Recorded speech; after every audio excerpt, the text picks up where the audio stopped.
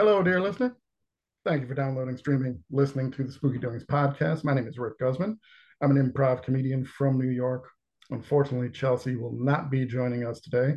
She's not feeling great, and we wish her a speedy recovery because we love her and miss having her for these wonderful conversations, especially considering I told her to watch another film with our guest this week, and she said she loved it, but couldn't join us for the conversation. I'm here with someone that I've admired for a while. I'm here with the Ranger himself, Mr. Jeremy Holm. How are you, sir? Hey, Rick, thanks for having me. I'm well. Pleasure to have you. I'm glad I got in touch with you and you were willing to come on because I like watching you in spooky things. Thank you.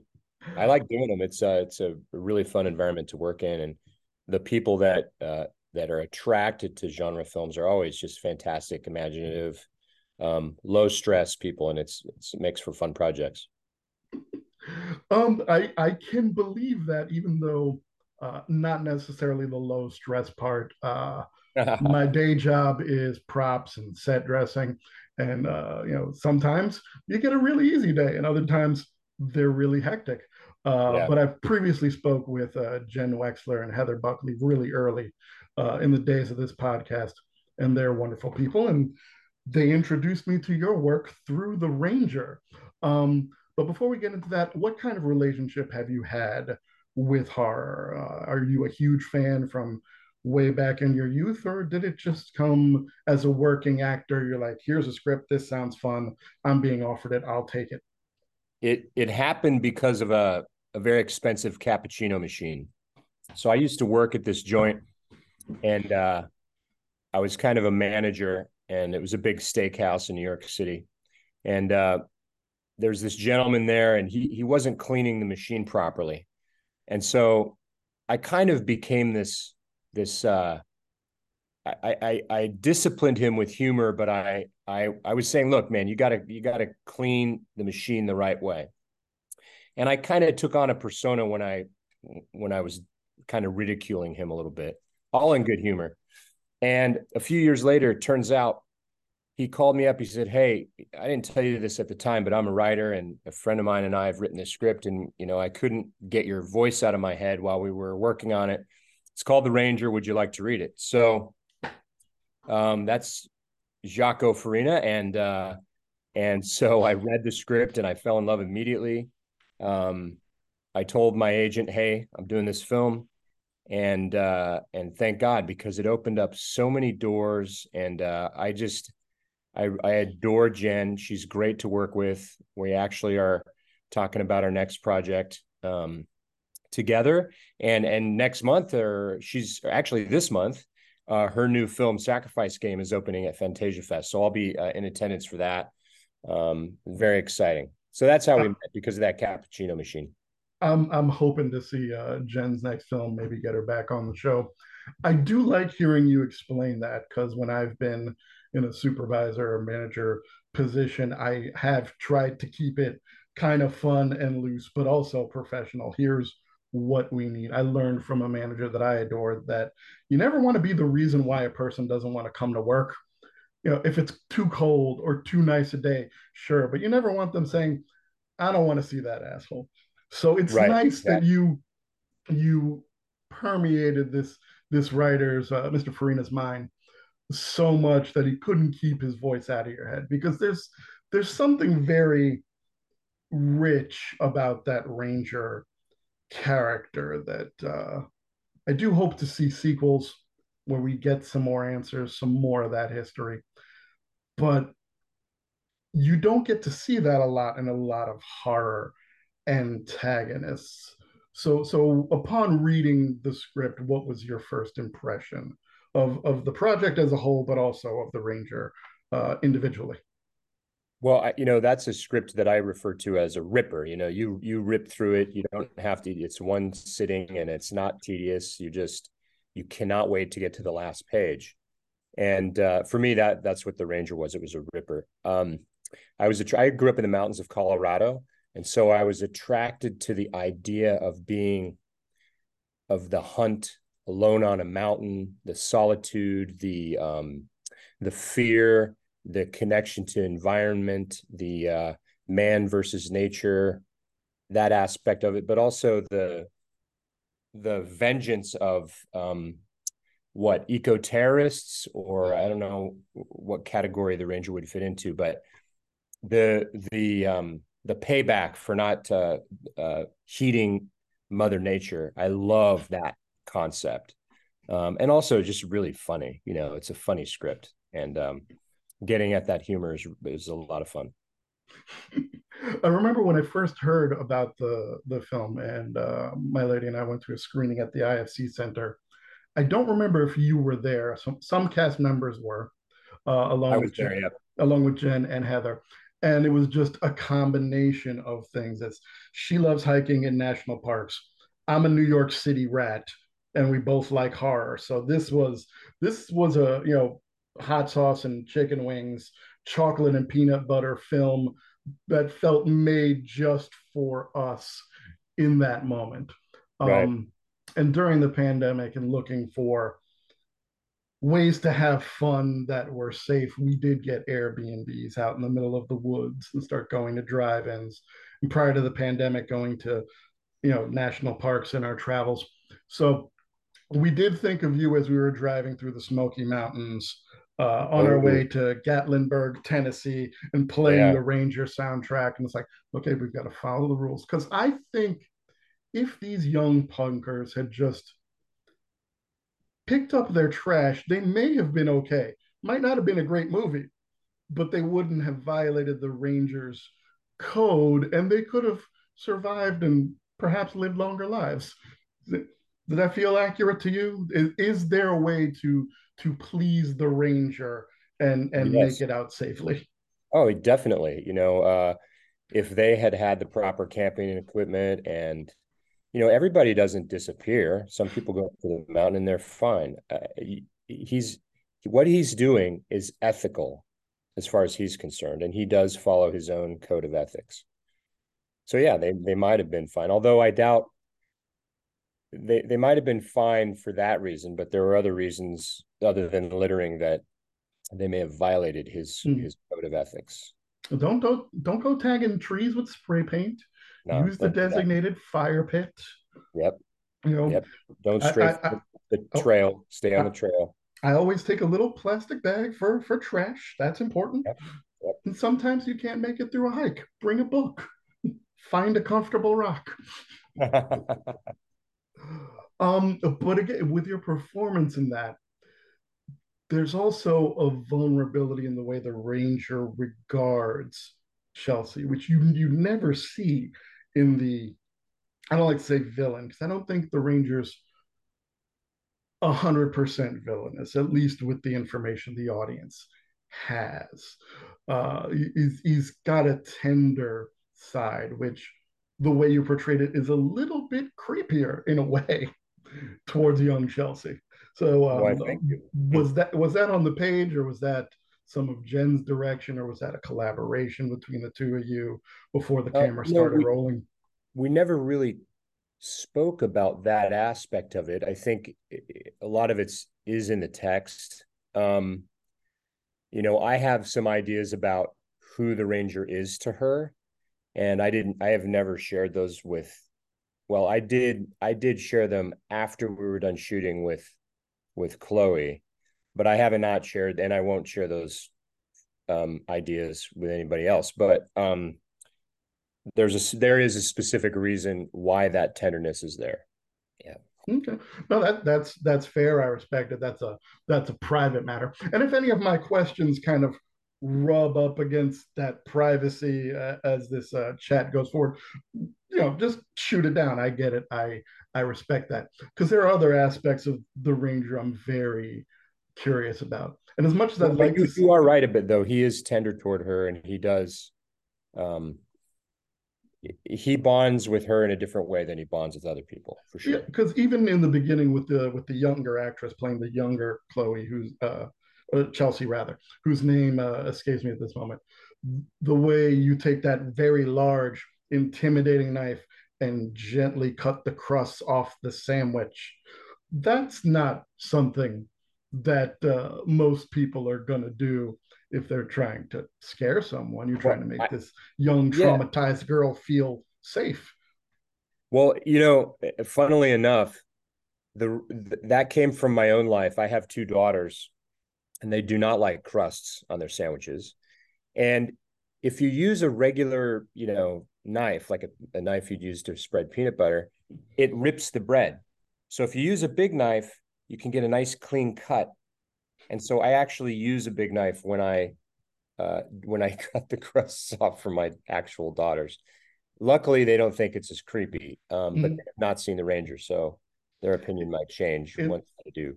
it's very reminiscent of David Carradine in Kill Bill Volume 2, using that huge Yes. knife, get those crusts off nice and neat. You must make a great sandwich. Um, so again, I realize some of it may just be horror tropes, but in the way that the Ranger stealthily ends up behind a lot of his potential victims, and even in this viewing, and I don't know why I never made this connection on previous viewings. It's the Ranger that takes the gun that Chelsea has taken from the police officer that she's shot, and then she finds it later in his cabin, which I don't know why that never registered with me on all the times I've seen it before. Do you believe the Ranger has some supernatural aspects to him? Yes. Simple, clear, succinct. Yes, I do. I get what you're saying with that short answer. And what's fun for the audience is if he might, and then figuring out, well, if so, then what? And again, this is also nothing we ever spoke about, Jen and I and Jaco. Um, but I believe he does. And if there's to be a second Ranger movie, then of course he'll need to have some kind of magic powers because it didn't end so well for him. It did not. And when we spoke with Heather, she said there needs to be enough sequels so that eventually you get Ranger in space. We need to get there. We need to get him off the mountain. There are actually now, I think there are three second movie versions of scripts out there. But we're trying to find the right one. And Andrew Vanden Houten, Jen, Jaco, and we all three want to do another Ranger movie. And I'm sure Larry would jump in on that if we had the right script. So we're trying to get the right script together. And as long as I can still walk, I'll do it. Yeah, I'm just going to throw this idea out there gratis. You could do a prequel where the Ranger is assisting Teddy Roosevelt in establishing the national parks. Because if you're going to go supernatural, why not go immortal, as all great horror villains should be? Love that idea. There is a prequel written called Ranger Rises, which is a fun title. So I love your idea. That'd be a lot of fun. Sort of Night of the Museum meets the Ranger. Yeah, see, you can have that one gratis if it gets made. Crew jacket. That's all I ask in return. That's Okay. fair. Something nice and comfy for those long night shoots. Speaking of which, how do you keep your morale high during those long night shoots, especially in the woods, which we both know from experience can suck. Yeah, I actually love night shoots. I think you access a part of your imagination in that environment it makes it easier to access that part of your environment, your imagination in that environment. So I actually love night shoots. I grew up in the mountains, as I said. I love camping. And I spent my time on that mountain. I would like sneak away, and I would actually sneak up on people while we were shooting. That was a lot of fun. Kept everybody on their toes. One of my favorite things is to in the middle of a take to hear the birds waking up and have to do the take again because there's a bird, out on a tree limb or something starting to wake up. So it doesn't bother me at all. I like it. Because I'm not a fan of cold weather, and I always find it's coldest before the dawn, not always darkest. So that's what's kind of I find to be a drag. It's like I'd rather be someplace I think it's hard for the cozy. crew because they have to stay in one place. And I like to even, for instance, when I was on House of Cards, they called me the Wanderer because I don't like sitting in that chair. I like walking around. I like to be moving. So I just stay moving. If you're on a if you're a crew member, usually you have to stay right where you are, and it's hard to keep warm when Mm, you're not moving. It yeah, takes those folks who do that have my mad respect and esteem. yeah. We've got our little position and maybe some hand warmers after we've set up Video Village, and then we're just waiting. Like, is it time? Do we got to reset anything? Okay, let's go. Yeah, and plus you don't know how long it's going to take. Nobody knows how long No, no. the actors. Well, Nobody knows. The director doesn't know. Nobody knows. Um, but at least when you're acting, when your scene is done, or that you're headed towards something. For a crew, it's the whole shoot. Like it's not over till it's over, and that's got to be mentally daunting. yep. At least on a night shoot, we know, like, hey, if the sun starts coming up, we are wrapping because it's a night scene. It's time to go. Yeah, So you're fighting, in a way, the universe because you can never stop the sun from coming. right. All right. I'd like to switch from The Ranger to what has been my favorite film so far in 2023. Um, After, by chance, meeting director, and I hope I don't mispronounce his last name, Ted Geohagen. Did I get that right? Gagan. Gagan. Yep. Not going to get that right. At a trivia event in the city, right before it became available on Shutter, I watched Brooklyn 45, and holy shit, that was a great movie. Well, thank you. Yeah, Ted really did a great job with that. He wrote that script with his father. Yes, I saw Father the helped him. dedication. Yeah, and he helped him with the military jargon and protocol and the history of World War II. He helped him with all those aspects. But the script is, wonderful. We got to work in this amazing set um, built by Sarah Sharp and shot by her mate Robert Patrick Stern, and they're just a great team. We shot it near Chicago, and it's six actors in one room for almost 90 minutes. And the bond we got together working, the kind of continuity you get from working with the same, there's not a new cast member each day, which most movies there is. And that can sometimes interrupt the flow you have with each other. But in this case, we got to be together, every day, all day long, 12 hours a day. And it was awesome. I doubt I'll ever have that experience again. It was incredible. And the It was movie's been some, very well received, so that's nice. yeah, it was something that I was looking forward to seeing, just because I always like seeing whatever new thing is on Shutter, reading the description, and then deciding, all right, am I going to watch this?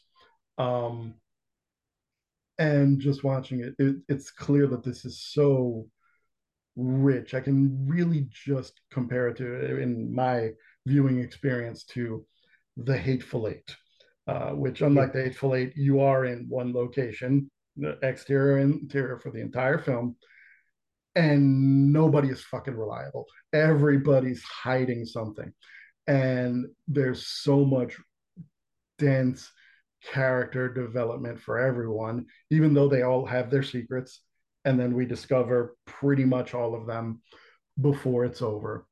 Uh, Great jazz music, which I love, and just attention to details in the sets and the wardrobe, and your wardrobe in particular, playing Archibald Stanton. Upon seeing you for the first time on screen as a comic book fan, you reminded me of a not so war profiteering Howard Stark, the father of Iron Man. It's like, Yeah. you're there, you're dapper, you've got your red jacket. It's revealed that your character is gay, which I think is great to see because that's not addressed so much in any stories, especially ones made during those times. So there's that little bit of diversity amongst military friends that have seen combat together for the most part.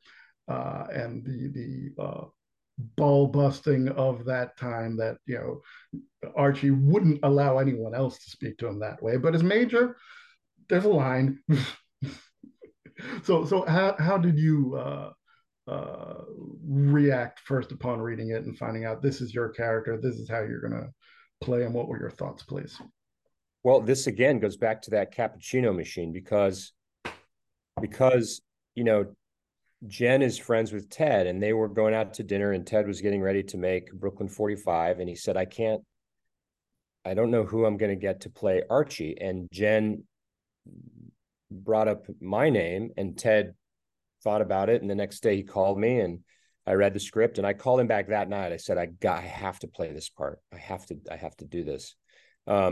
It's again, it's another, it's a ripper of a script. Who is going to make during COVID a horror movie that has, six people talking in a room for 91 minutes? Nobody's going to make that movie. That's craziness. Well, Raven Banner Entertainment and Shudder and Ted and the whole team, Sarah Sharp and Rob Stern, all said, yeah, we'll do it. And I should mention Seth Kaplan too, who's a producer. He kept us safe on set, and Archie is such a complex character. There was always something to be working on. Sometimes, in genre films, you have to fabricate the backstory for yourself, or, the circumstances. In this case, it was so rich, I didn't have to do so much of that work, which was a real treat. Archie is emblematic of something that's probably happening right now within our military. And so it was important for me to do it justice. Mm-hmm. Along with that, I recently watched the Tribeca Film Festival selection about former military members joining extremist groups.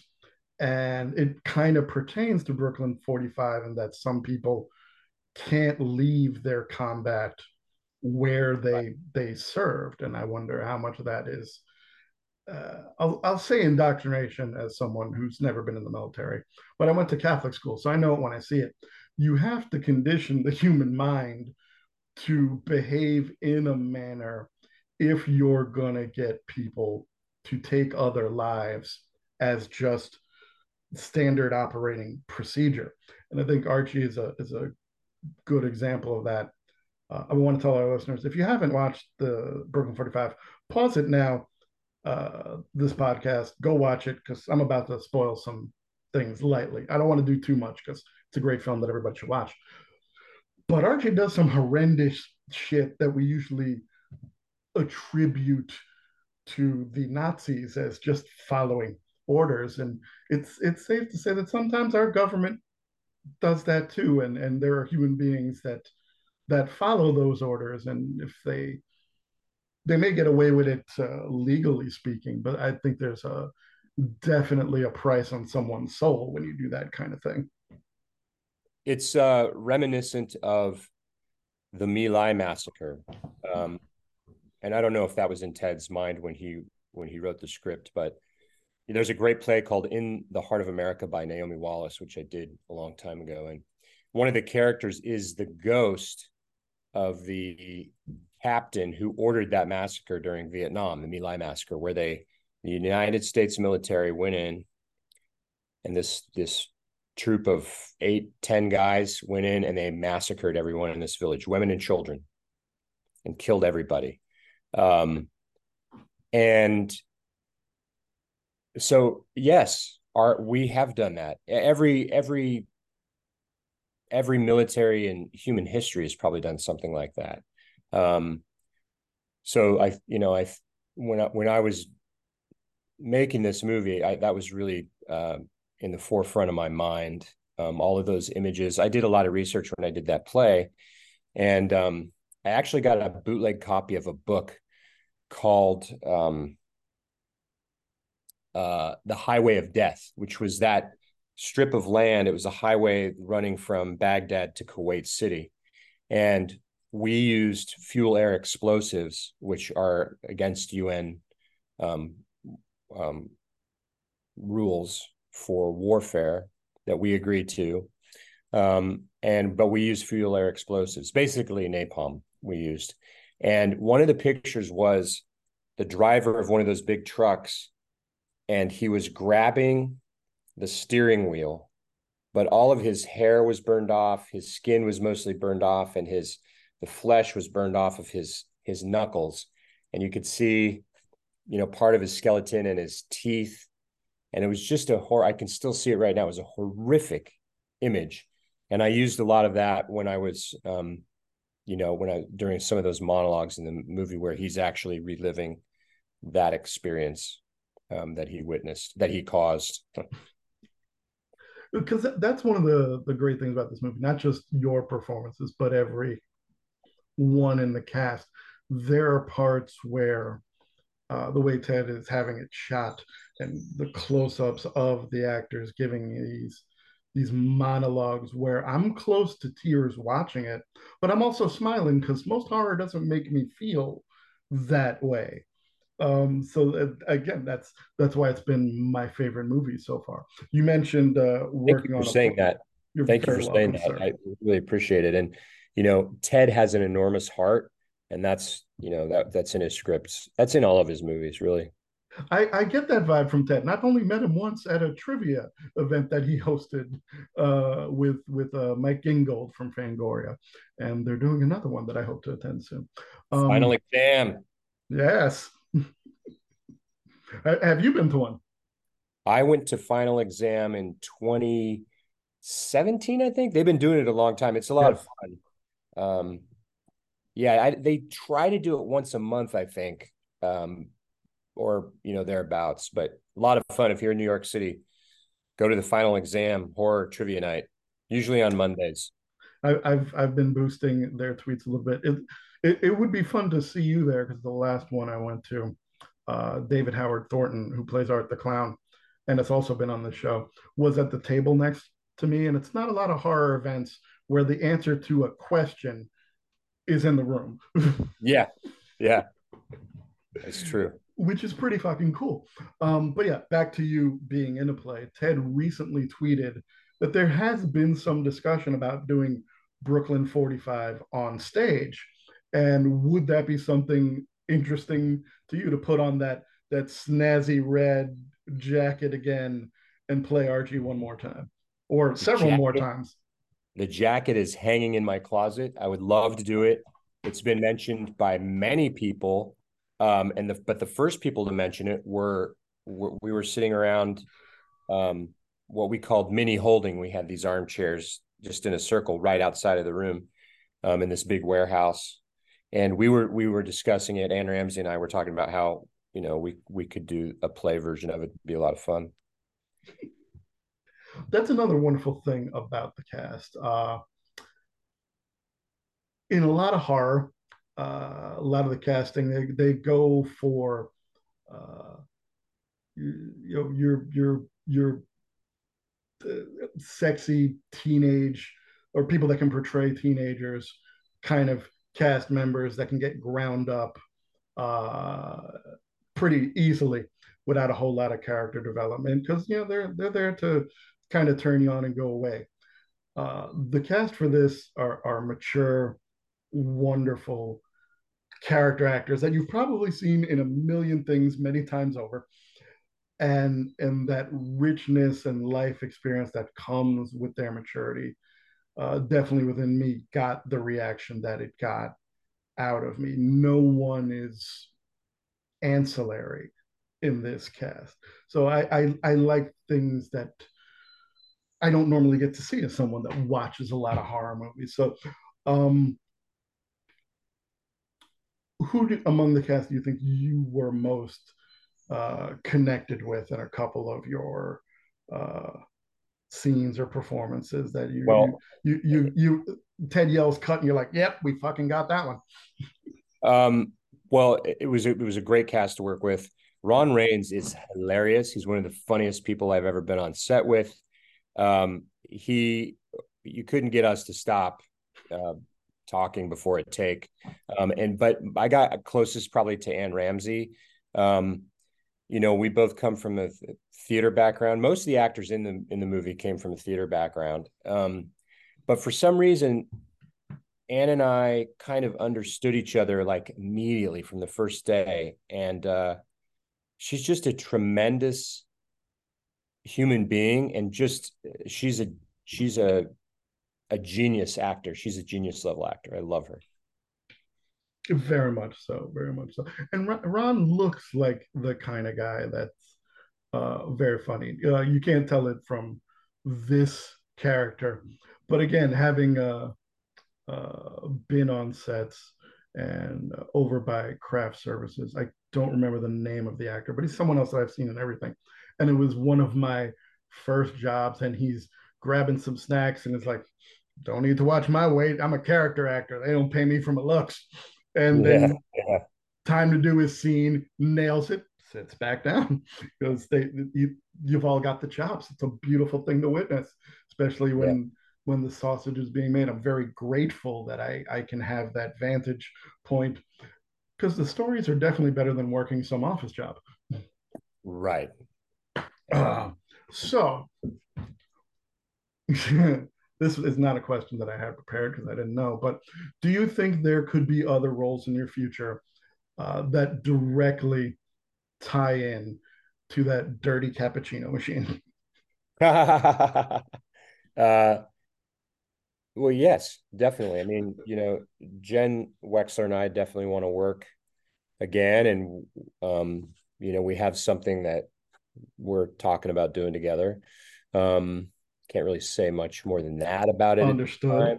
time, for various reasons. I mean, there's a writer's strike on right now, so I really want to respect that and wait until that's resolved, until we go too much farther along.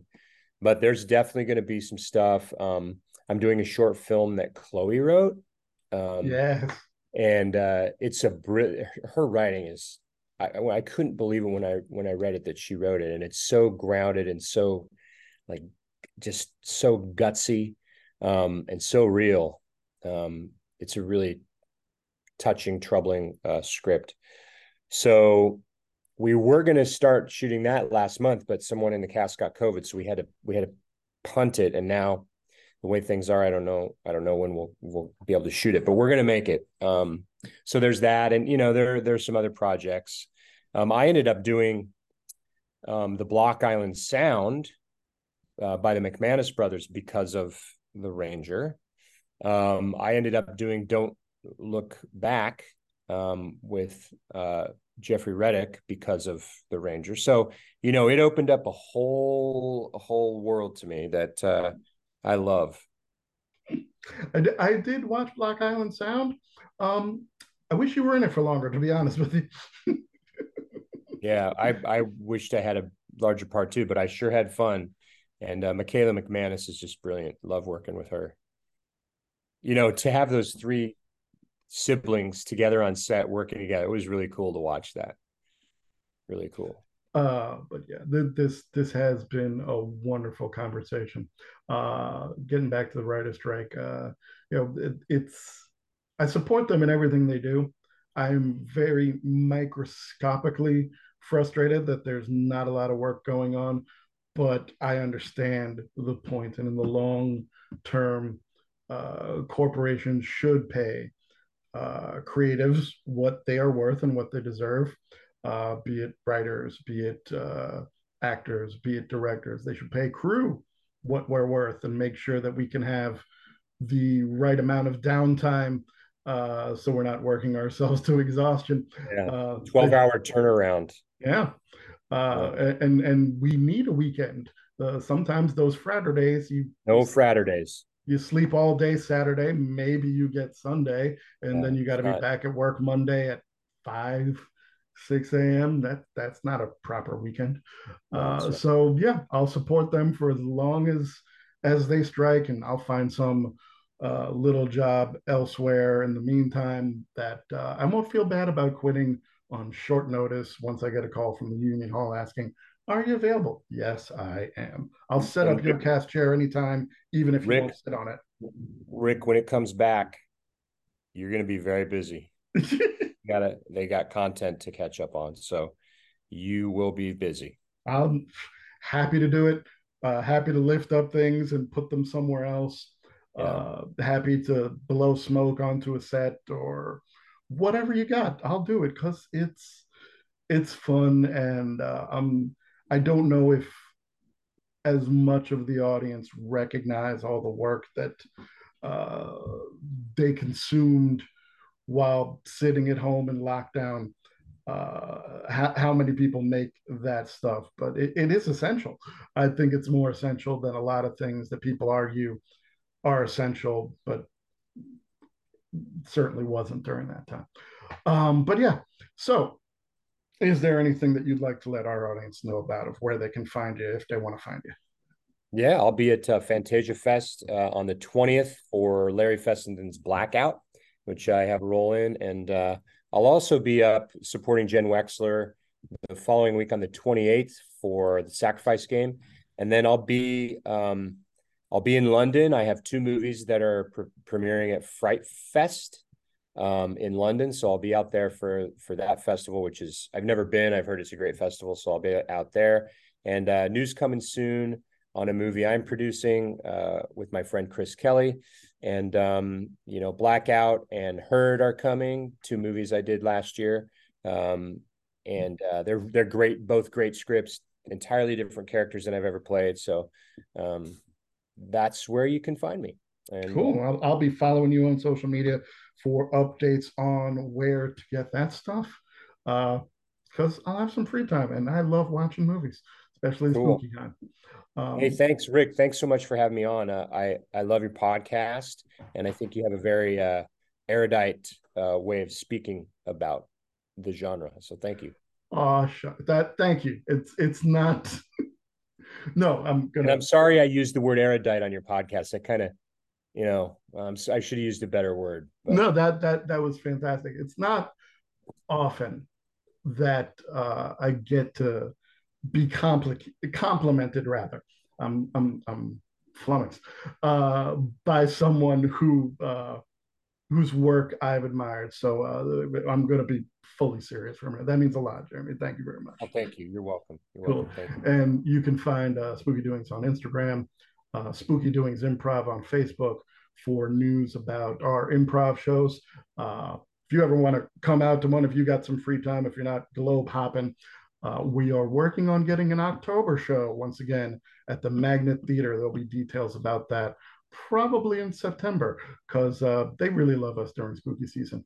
And I'm at Rick Guzman 718 on Twitter doing all that stuff. Jeremy, thank you. Safe travels. Enjoy the rest of your day. And for everybody listening, stay good, stay healthy, and stay spooky. Till next time.